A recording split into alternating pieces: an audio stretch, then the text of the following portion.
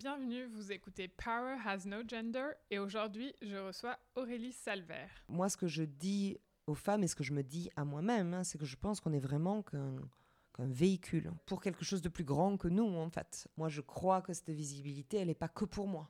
Elle est vraiment pour inspirer d'autres femmes, pour qu'elles entendent parler de quelque chose d'un point de vue qui les concerne, pour avoir un impact positif dans leur vie, leur donner de l'énergie, leur donner de la motivation, de l'envie, du fun, du dynamisme. Vous avez de la chance, c'est sous le soleil catalan que je vous emmène aujourd'hui pour rencontrer mon invitée du jour, puisque c'est là-bas qu'elle vit, au moins en partie. Et je vous préviens, écouter cette grande nomade risque de vous donner un boost de motivation et de force, voire même une petite envie de rébellion. En tout cas, c'est l'effet qu'elle m'a fait. Et ça tombe bien puisqu'elle en a fait son métier. Avec Aurélie, nous avons parlé d'équilibrer ses besoins de liberté et de communauté, de refuser de se soumettre à l'autorité, de créer ses propres règles, d'explorer la sororité et enfin de se battre pour la place sur les accoudoirs. Je vous souhaite une bonne écoute. Bienvenue Aurélie, bonjour. Merci d'avoir accepté cette invitation dans ce podcast. Comment tu vas et comment tu te sens aujourd'hui ? Bonjour, merci beaucoup Silène pour l'invitation. Ça va, il fait beau, il fait chaud, on est bien entourés, on en parlera un peu plus tard peut-être, mais ça va bien, très bien. Est-ce que tu peux nous dire qui tu es et ce que tu fais dans la vie ? Ok. Donc, je m'appelle Aurélie Salver, je suis d'origine française, d'origine ariégeoise même, à pas confondre avec l'Ardèche, donc dans le sud de la France, dans les Pyrénées. Et je me définis comme une entrepreneuse sociale d'une certaine façon, mais aussi une féministe, une nomade, une balance au sens astrologique du terme, donc un signe d'air qui aime beaucoup voyager, qui a besoin de se sentir libre et pas forcément attaché, et qui a un fort sens de la justice et de l'équilibre. Donc du coup, j'ai monté une organisation qui s'appelle Shift Balance et qui travaille dans différents pays pour sensibiliser sur les stéréotypes de genre et pour booster justement le pouvoir des femmes un petit peu partout dans le monde. Est-ce que tu es heureuse d'être une femme ? Oui, je pense que je suis heureuse d'être une femme. Je pense que dans une autre vie, j'ai sûrement été un homme. Et du coup, j'ai aussi cette énergie très forte en moi, pas que parfois certains qualifient d'énergie masculine, mais je pense avoir vraiment ces deux énergies. Et oui, en fait, je suis ravie d'être une femme parce que ça me permet en fait d'avoir accès à d'autres femmes de façon plus naturelle, de pouvoir travailler avec elles, de pouvoir justement nous soutenir, nous encourager. Enfin, j'ai l'impression que ça me donne un accès que ne me donnerait pas forcément le fait d'être un homme dans certaines zones et surtout dans certains pays. Je travaille beaucoup dans des pays musulmans, par exemple, et c'est vrai qu'étant une femme, j'ai accès à beaucoup de collectifs ou d'espaces auxquels je n'aurais pas forcément accès autrement.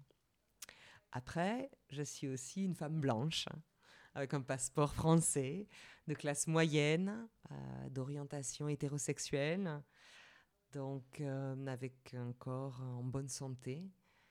Donc voilà, donc c'est aussi tout un tas de privilèges qui me permettent de profiter de mon statut de femme.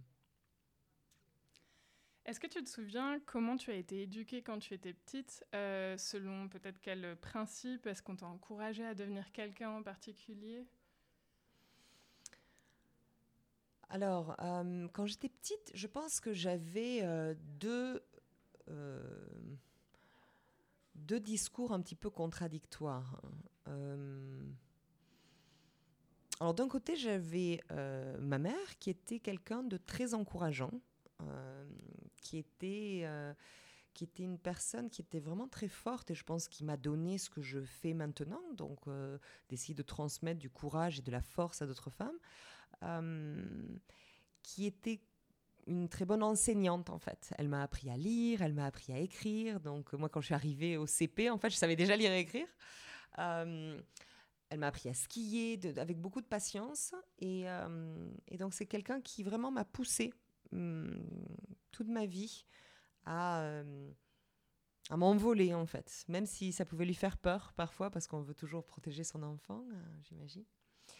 D'un autre côté, j'avais un autre message des femmes que je voyais dans ma famille, notamment la famille de mon père, avec des femmes plutôt soumises à une autorité patriarcale très forte, ou au contraire une critique très dure de celles qui ne voulaient pas se soumettre, et un ostracisme assez radical en fait.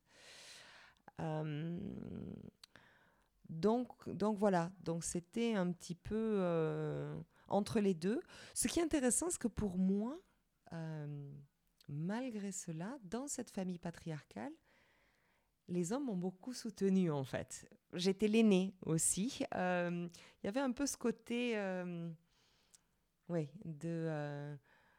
que je répondais à leur code d'une certaine façon aussi, ou est-ce que j'avais appris à répondre à leur code pour savoir comment plaire dans ce système-là.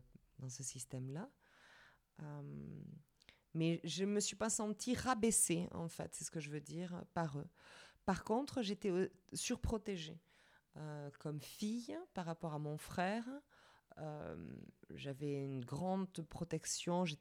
J'avais pas trop le droit de sortir, d'aller dormir chez des amis, d'avoir une mobilette, alors que mon frère a une moto très vite. Donc il y avait ce côté de surprotection très très fort, d'inquiétude qu'il m'arrive quelque chose, notamment un peu cette peur insidieuse du viol en fait, que les parents ont par rapport aux petites filles, qui était présent, je pense, dans la différence de traitement entre l'un et l'autre. Et est-ce que tu te souviens de ce à quoi tu rêvais, toi, quand tu étais petite ? Alors, je rêvais plusieurs choses. Je pense que je rêvais de paix, parce qu'il y avait pas mal de conflits quand même entre ces deux visions, comme on peut imaginer. Et du coup, j'avais envie de paix, de moins de tension, de moins de violence. Donc ça, je pense qu'il y avait une partie de moi qui, comme petite fille, aurait eu envie de voir ses parents heureux et voilà. Donc ça, je pense qu'il y avait cette partie-là et dont on parle pas assez en fait. Je pense du rôle du patriarcat dans les conflits, dans les couples et voilà, le fait que beaucoup de vies de couple pâtissent vraiment grandement de ce déséquilibre des rôles. Après, je pense que je rêvais de voyager et d'être libre. Je rêvais justement qu'on arrête de me surprotéger et de pouvoir prendre un train, un bus, un avion, n'importe où. Ce que je fais maintenant, donc clairement, j'en profite. Mais j'ai grandi 16 ans en Ariège de façon assez isolée, dans un petit village, où il n'y avait pas forcément beaucoup de sorties et d'amusements. Donc je pense qu'il y avait une partie de moi, on avait une radio, quoi, on n'entendait pas bien les autres. Donc ouais, je rêvais de découvrir le monde, clairement. Et est-ce qu'il y avait des modèles de femmes qui t'inspiraient à l'époque ? Pas trop. Oui, il y avait, comme je dis, la force de ma mère que j'aimais beaucoup, d'une certaine façon, que je voyais assez claire et assez ferme dans ses revendications, mais qui aussi, je voyais combien elle pouvait être rejetée en fait pour ça. Dans la famille, je dirais pas vraiment. Donc non, je pense pas avoir grandi, en tout cas, avec un modèle féminin clair. Et peut-être des modèles fictifs ou à la télé, au cinéma, oui. Est-ce que tu en as eu de ce côté-là ? Alors, bon, moi, j'ai grandi à l'époque de Thelma et Louise, clairement, donc j'aimais beaucoup cette épopée, en fait, et cette histoire de copines qui partent pour un week-end, qui tournent mal. Mais maintenant, je l'analyse avec ma vue un petit peu de féministe, que je ne faisais pas forcément à l'époque. Mais donc ça, je me souviens bien de la liberté qu'elles prennent, même si elle est fatale, à la fin du film. J'aimais beaucoup Scarlett O'Hara quand j'étais petite, qui est quand même une icône un peu colonialiste, assez raciste, etc. Donc après, pareil, avec le temps, on peut déconstruire tout ça, mais j'aimais bien sa résilience, déjà, la capacité qu'elle a à se relever des difficultés de la vie, à ce côté de battante, à se dire, allez, à continuer, même dans la guerre, la famine, le rejet, à toujours continuer. Et à braver les stéréotypes, en fait. Vraiment, à l'époque, elle conduit sa propre charrette, je ne sais pas comment on dit ça, mais alors que, voilà. Et d'ailleurs, il y a plein de choses que j'ai compris après. Donc voilà, c'est deux symboles qui me plaisaient beaucoup. Et aujourd'hui, qu'est-ce qui est important pour toi dans la vie ? J'ai deux besoins qui se tiraillent parfois, ou du moins que j'essaie d'équilibrer. C'est l'appartenance et l'indépendance, la communauté et la liberté. Donc d'un côté, ce qui est important pour moi, c'est cette liberté de bouger, ce qui fait que j'ai ma propre entreprise, que je suis à mon compte, que je n'ai pas d'hypothèque, que je n'ai pas de possession matérielle qui me plombe en fait, pas forcément d'appartement ou de voiture, etc. Je n'ai pas d'enfant aujourd'hui. J'ai voyagé dans plus de 105 pays aujourd'hui et j'ai envie d'avoir vu les 200 si possible avant de mourir. Donc cette envie cette liberté, c'est vraiment très important pour moi. Et d'un autre côté, aussi, ce besoin d'appartenance et cette communauté. Si tant est qu'elle ne limite pas trop ma liberté ou qu'elle ne mette pas un frein à ma liberté, mais aussi ce besoin d'appartenir à une communauté de femmes d'une certaine partie, avoir des femmes autour de moi, qu'elles soient en couple ou célibataires, plus âgées ou plus jeunes, mais que soit je peux soutenir ou qui peuvent me soutenir. Une ville comme Barcelone que j'aime beaucoup, dans laquelle j'ai vécu de nombreuses années et qui a un sens de communauté très fort aussi, avec les castellers, non, les châteaux humains qui sont une belle image aussi de ce sens de communauté et de soutien. Le fait d'appartenir en fait à un lieu, à un groupe de personnes qui partagent les mêmes valeurs. Donc pour moi, c'est ça les deux axes importants, je dirais. Dans ta vie professionnelle plus particulièrement, comment est-ce que tu dirais que le fait d'être une femme a fait une différence ? Dans mon questionnement de l'autorité. Je pense que y a beaucoup de façons d'être une femme. Maintenant, moi, ce que j'ai ressenti comme femme ou comme jeune fille, c'est que l'on est censé se soumettre quand même à une autorité, en fait. À l'autorité de celui qui paye, à l'autorité de celui qui gagne de l'argent pour la famille, à l'autorité de celui qui a la voix la plus forte, à l'autorité de celui qui s'énerve et qui casse des assiettes, à l'autorité de celui qui nous paye le salaire, etc., etc. Et pour moi, ça a toujours été une profonde rébellion, en fait, de ne pas vouloir me soumettre à l'autorité. Donc, je pense qu'être femme dans ma vie professionnelle a parfois été un atout, dans le sens où, au-delà de mes connaissances et de mes compétences, on traite quand même mieux des jeunes femmes plutôt jolies. Donc elles ont accès à certains postes, on les traite avec plus de gentillesse, d'intérêt, etc. De sexisme bienveillant aussi, mais je pense qu'il y a une partie d'opportunité qui se retourne ensuite dès que l'on commence à questionner l'autorité. Donc tant que l'on fait allégeance, tant que l'on reste dans le respect de la hiérarchie, tout va bien. Mais dès que l'on commence à dire non, ça c'est pas ok, le vent tourne. Le vent tourne et du coup c'est pour ça que pour moi c'est important d'être à mon compte, dans le sens où je pense que beaucoup de femmes dans la vie professionnelle vivent ça, vivent cette difficulté de travailler dans des entreprises où elles ne sont pas alignées avec les valeurs, où leur voix n'est pas forcément entendue, où elles ne sont pas payées autant qu'elles le souhaiteraient. Et beaucoup sortent de ce système pour créer leur propre système et leurs propres règles, en fait, en se disant, voilà, je vais faire les choses à ma manière et je ne vais pas forcément avoir besoin de validation, de validation morale, mais parfois aussi très clair. Beaucoup d'hommes sont des gatekeepers, je ne sais pas comment dire ça en français, mais qui tiennent la porte, quoi.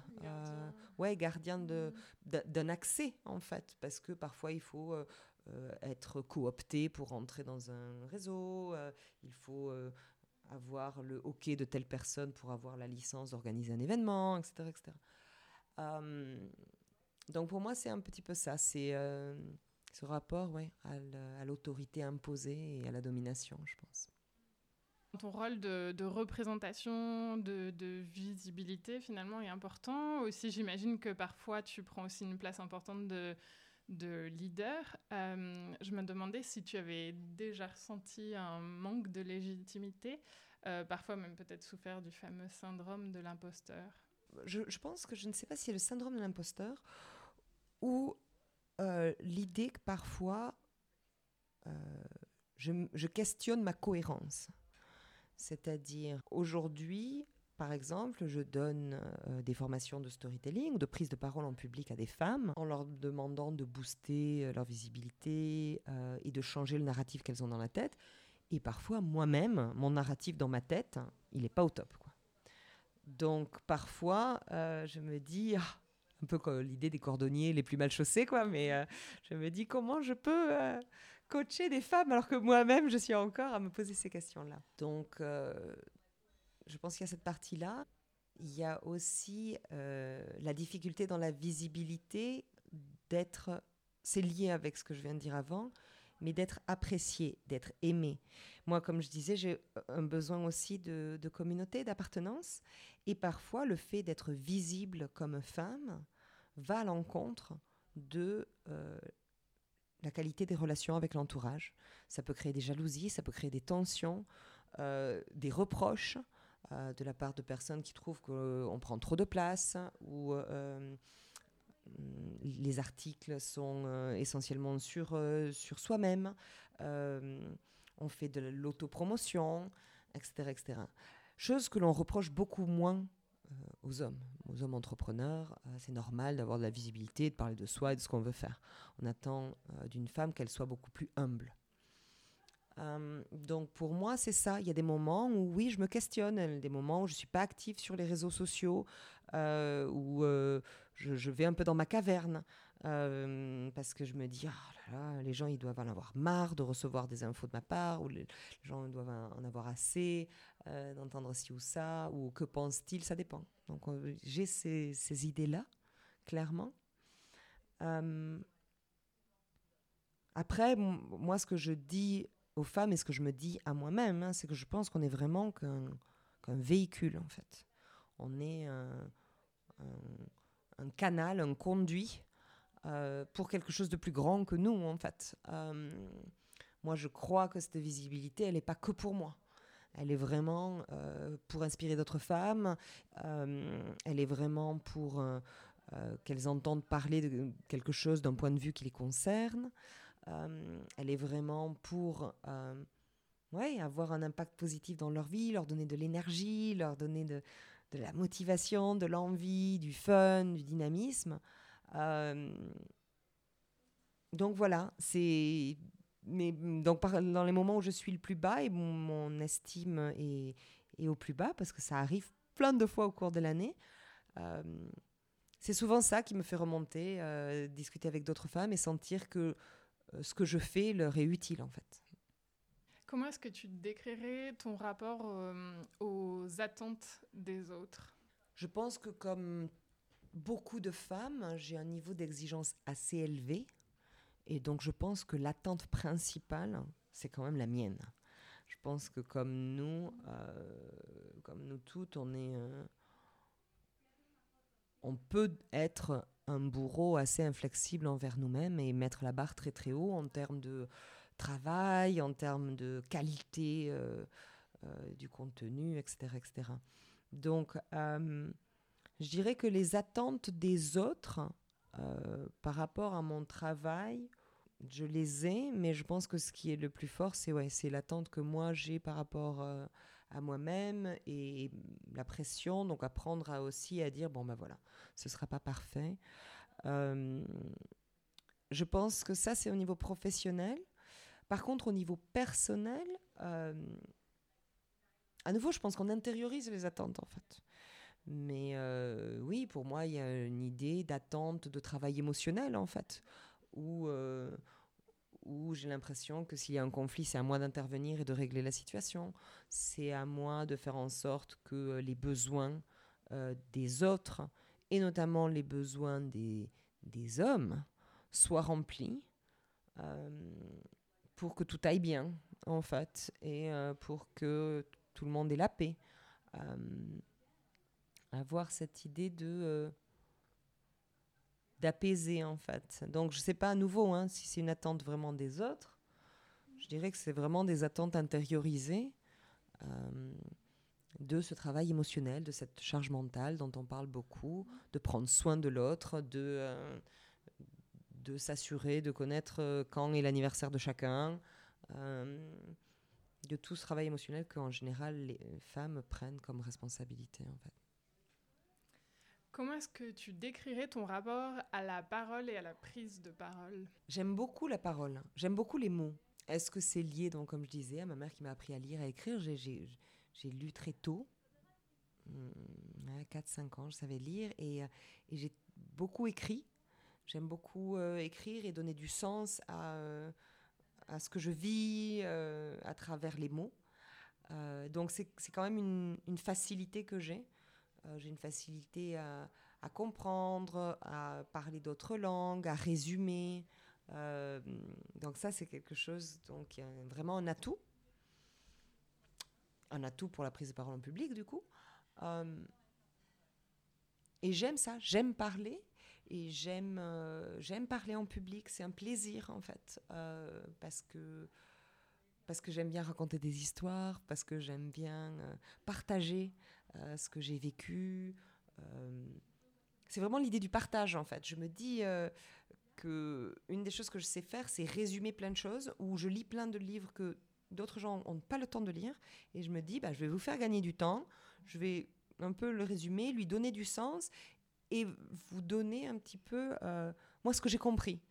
Donc c'est un peu l'idée à la fois de faire gagner du temps aux gens, et de les aider à comprendre quelque chose que j'ai compris récemment, souvent, ou une connexion, m'apercevoir que quelque chose est systémique alors que je croyais que c'était individuel. Comprendre les liens, et quand j'ai un peu ce moment de eureka, je me dis j'ai envie de le partager.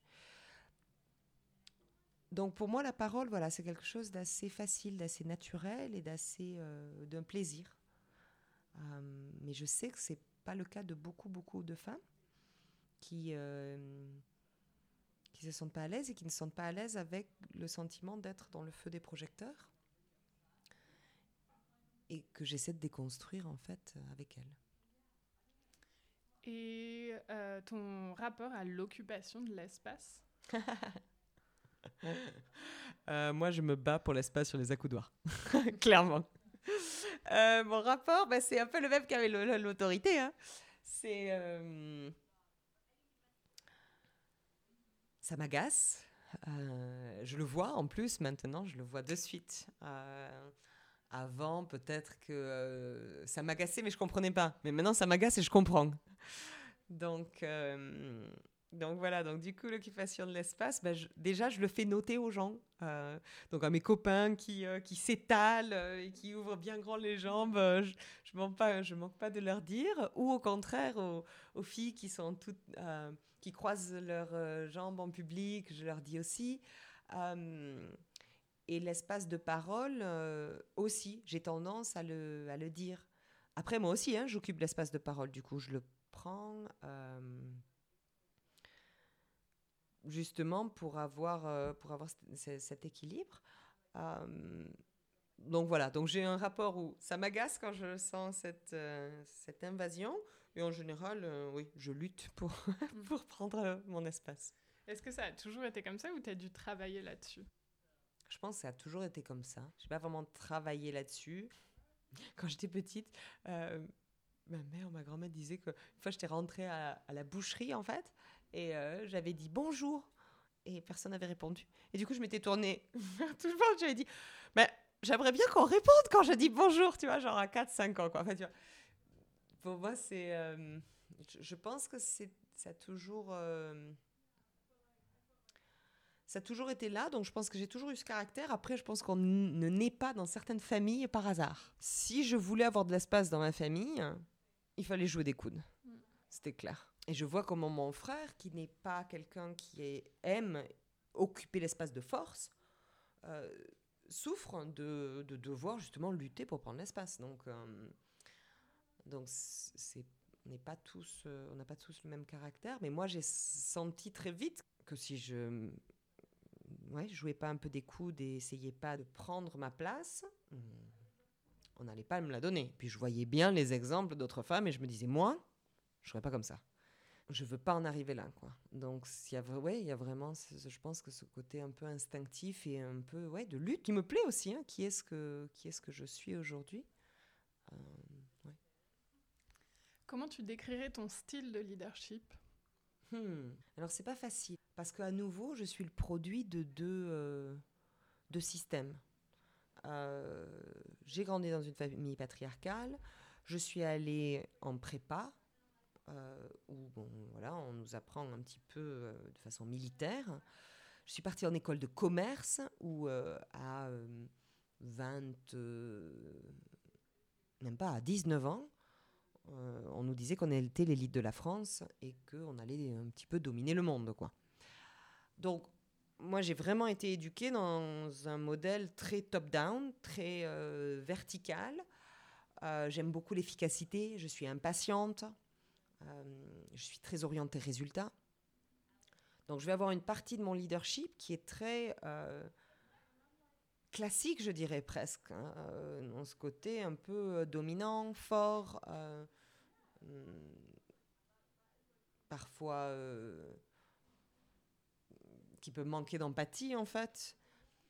Et d'un autre côté, il y a une partie de moi qui lutte et qui est vraiment imprégné de ce besoin de justice et d'équilibre, qui essaie d'impliquer un maximum de personnes dans mes projets, qui est plutôt dans tout ce qui est entrepreneuriat social, où on travaille de façon beaucoup plus collaborative et beaucoup plus horizontale. Et ce qui est super, parce que du coup, il y a plein de personnes qui peuvent... collaborer et aider sur des projets et sans lesquels jamais je ne serais arrivée à faire ce que j'ai fait. Et je dirais que mon leadership est mixte et mon leadership n'est pas encore abouti. C'est encore en cheminement. Parfois ces deux parties de moi sont en conflit et une partie de moi a envie d'aller très vite et d'imposer, de dire allez maintenant on fait comme ça, et notre envie a envie d'être plus inclusive et du coup je suis encore entre ces deux parties-là et à essayer d'avoir de la cohérence dans ma façon d'être un leader. Après, je sais que ce que j'ai comme leader, c'est que ce que j'apprécie en moi, au-delà de ce conflit, c'est cette capacité à fixer un objectif, à voir quelque chose, à visualiser quelque chose que je veux faire et à emmener des gens avec moi.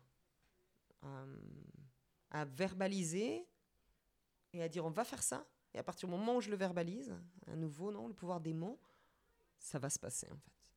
Et à partir du moment où je le verbalise, où je le communique, où j'en parle, où je le mets sur les réseaux sociaux par exemple, les gens s'allient au projet et ça se fait en fait. Donc ça, c'est quelque chose que j'aime beaucoup, de cette capacité d'inspirer en fait, d'amener des gens avec moi qui seraient sûrement pas allés là et qui n'auraient pas forcément participé à quelque chose de cette envergure ou de cette ambition. Et je pense qu'il y a ça aussi, il y a cette idée de dream big et de penser que tout est possible, de penser que tout peut être réalisable en fait. Après, on pourra toujours revenir à la partie pragmatique. Ce qui est la partie plus difficile pour moi, c'est le doute. C'est que, pas le doute de moi, mais le doute dans quelle est la meilleure solution. Donc, je peux passer des journées entières de brainstorming à me dire, j'ai envie de faire un podcast, mais j'ai aussi envie de faire un bootcamp, mais j'ai aussi envie de faire un livre, mais je veux aussi faire des ateliers, et puis avec ça, un show à la télé. Qu'est-ce que je fais en premier? Ou est-ce que j'en fais aucun? Ou tous en même temps? Ouais, ça c'est ce qui parfois est le plus difficile et qui me paralyse de choisir. Est-ce que ta façon de t'habiller a été une préoccupation pour toi dans ta vie professionnelle? Alors moi, j'ai toujours aimé m'habiller de façon un peu iconoclaste. À nouveau, ça, je pense que ça vient pas mal de ma mère qui portait des habits très colorés. Elle avait des chapeaux, elle avait des lunettes originales dans un petit bled ariégeois, quoi. Donc, je pense que ça vient de là. Et moi, je me souviens avoir fait, par exemple, les concours d'école de commerce, avec des bottes en vinyle, des pantalons jaunes fluo. Pareil, un peu ce côté de questionner l'autorité, quoi. De dire, moi, on me dit pas comment je m'habille, quoi. Donc, il y avait ce côté de défi dans la façon de m'habiller. J'aime beaucoup les couleurs vives. À nouveau, je le vois comme une affirmation, en fait. J'aime le rouge, j'aime le bleu, j'aime les couleurs fortes, en fait, qui sont une partie de notre personnalité. Ce qui est complètement impensable dans beaucoup d'entreprises, même si en tant que femme, on a un peu plus de liberté sur les couleurs que les hommes, qui ont le choix entre, moi je me souviens de discussions en école de commerce hallucinantes, entre est-ce que tu peux porter un costume gris ou non, il doit être noir ou bleu marine, quoi. J'étais là, soyons fous, quoi. Donc ouais, un peu cette idée de porter des couleurs face à cette homogénéité. Après, oui, c'est clair que dans la vie professionnelle, il y a ce côté de, à partir du moment où surtout tu es une jeune femme, le fait d'être sexy, ou même pas sexy en fait, de porter des robes, de porter des jupes, après tout dépend de ce qu'on considère sexy, a un impact. Je me souviens de mon oral de fin d'études sur le sexisme dans la publicité, où quand même les examinateurs ont passé tout l'oral à me regarder les jambes, quoi. Je me souviens d'avoir travaillé en ONG où mon chef étant parti, une autre personne m'a dit, qui a pris le poste et qui était homosexuelle, m'a dit, avec moi, tu vois, t'es décolleté, ça va plus marcher. Donc, oui, la façon dont on s'habille a un impact parce qu'on considère que c'est un moyen que l'on utilise en tant que femme comme séduction, pour arriver à nos fins, etc. etc. Donc oui, je pense que ça a un impact.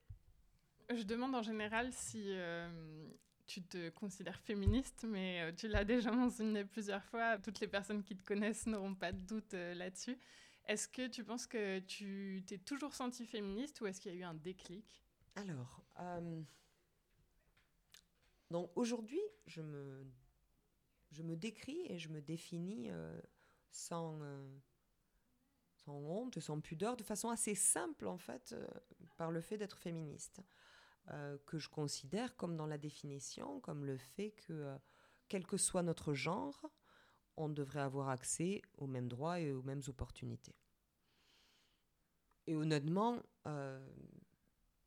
je suis toujours surprise quand, dans mes ateliers, par exemple, je demande qui se reconnaît comme féministe, comment si peu de gens, et notamment si peu de femmes, se retrouvent avec ce mot, notamment par peur d'être jugées, d'être repoussées, de créer des conflits, d'être vues comme problématiques, d'être vues comme questionnant l'autorité, comme je disais tout à l'heure, d'être vues comme dans la revendication.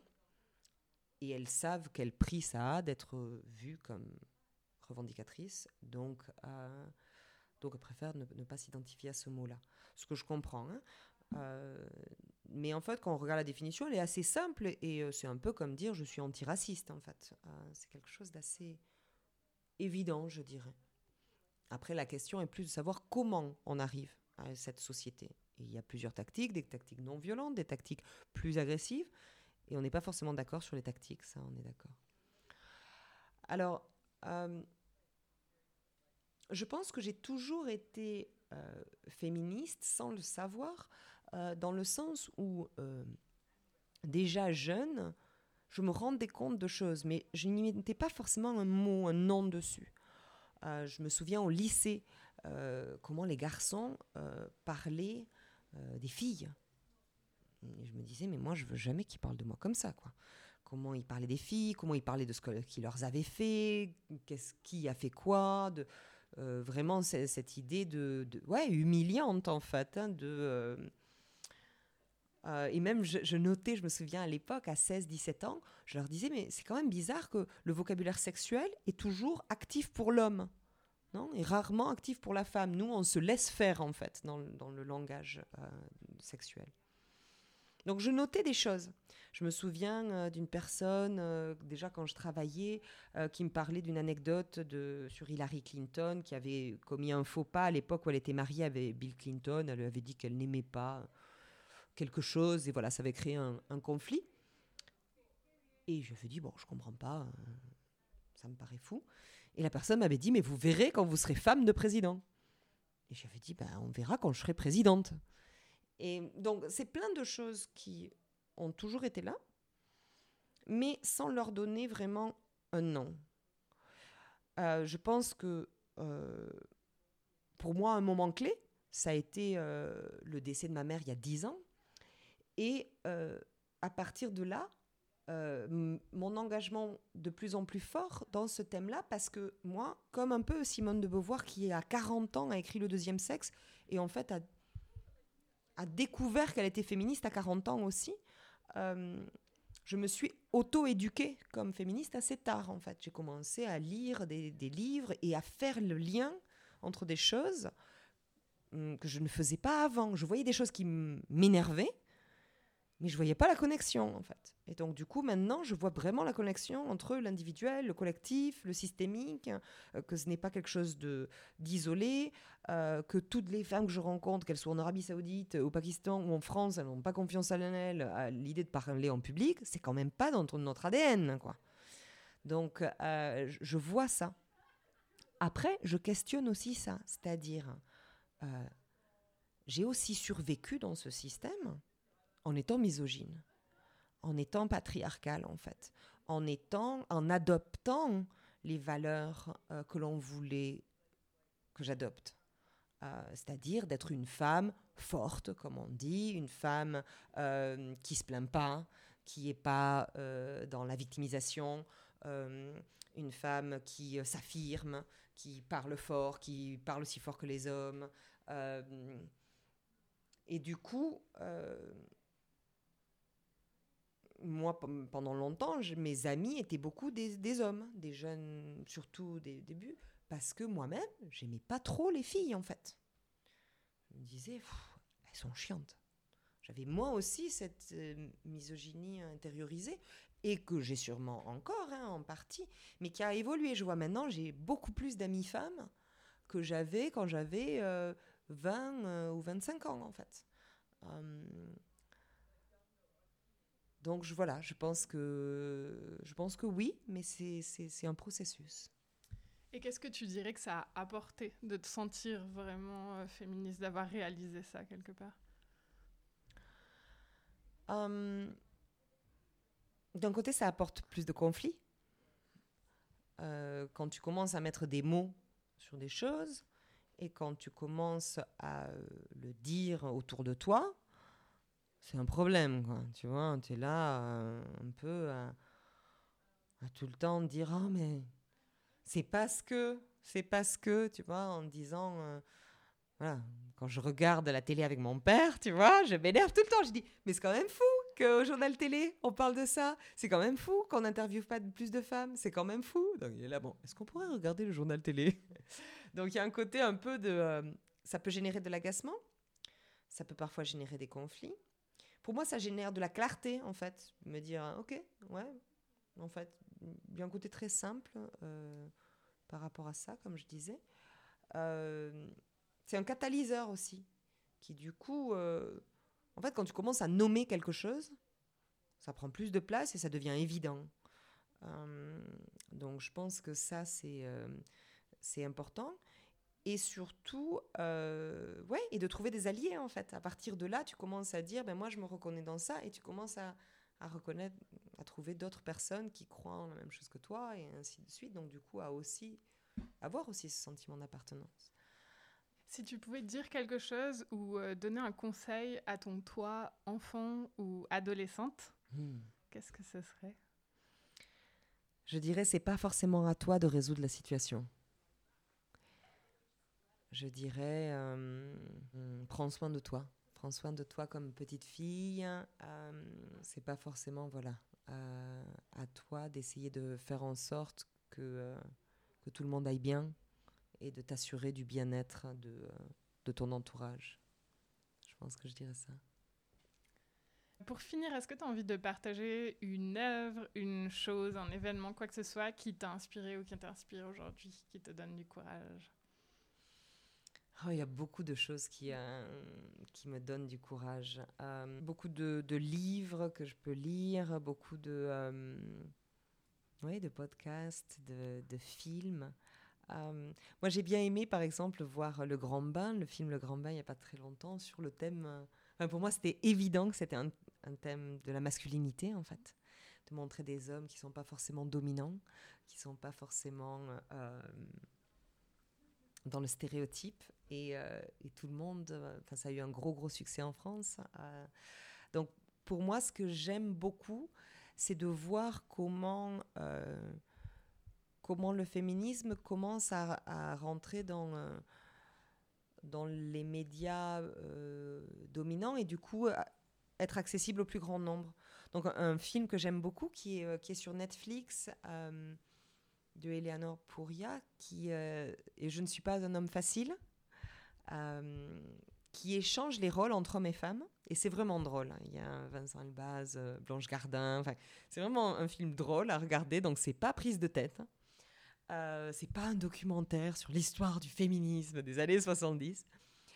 Mais c'est très rigolo, en fait. Et c'est un homme qui est assez macho, assez séducteur, et qui tout d'un coup se retrouve dans un monde dirigé par des femmes, où toutes les règles et tous les codes sont à l'envers.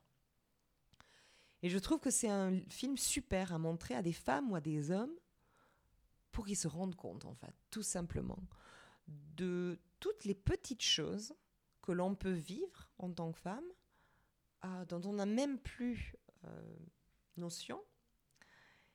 Et du coup, oui, je trouve que l'humour, c'est hyper fort. Donc voilà, donc je ne suis pas un homme facile, que j'aime beaucoup.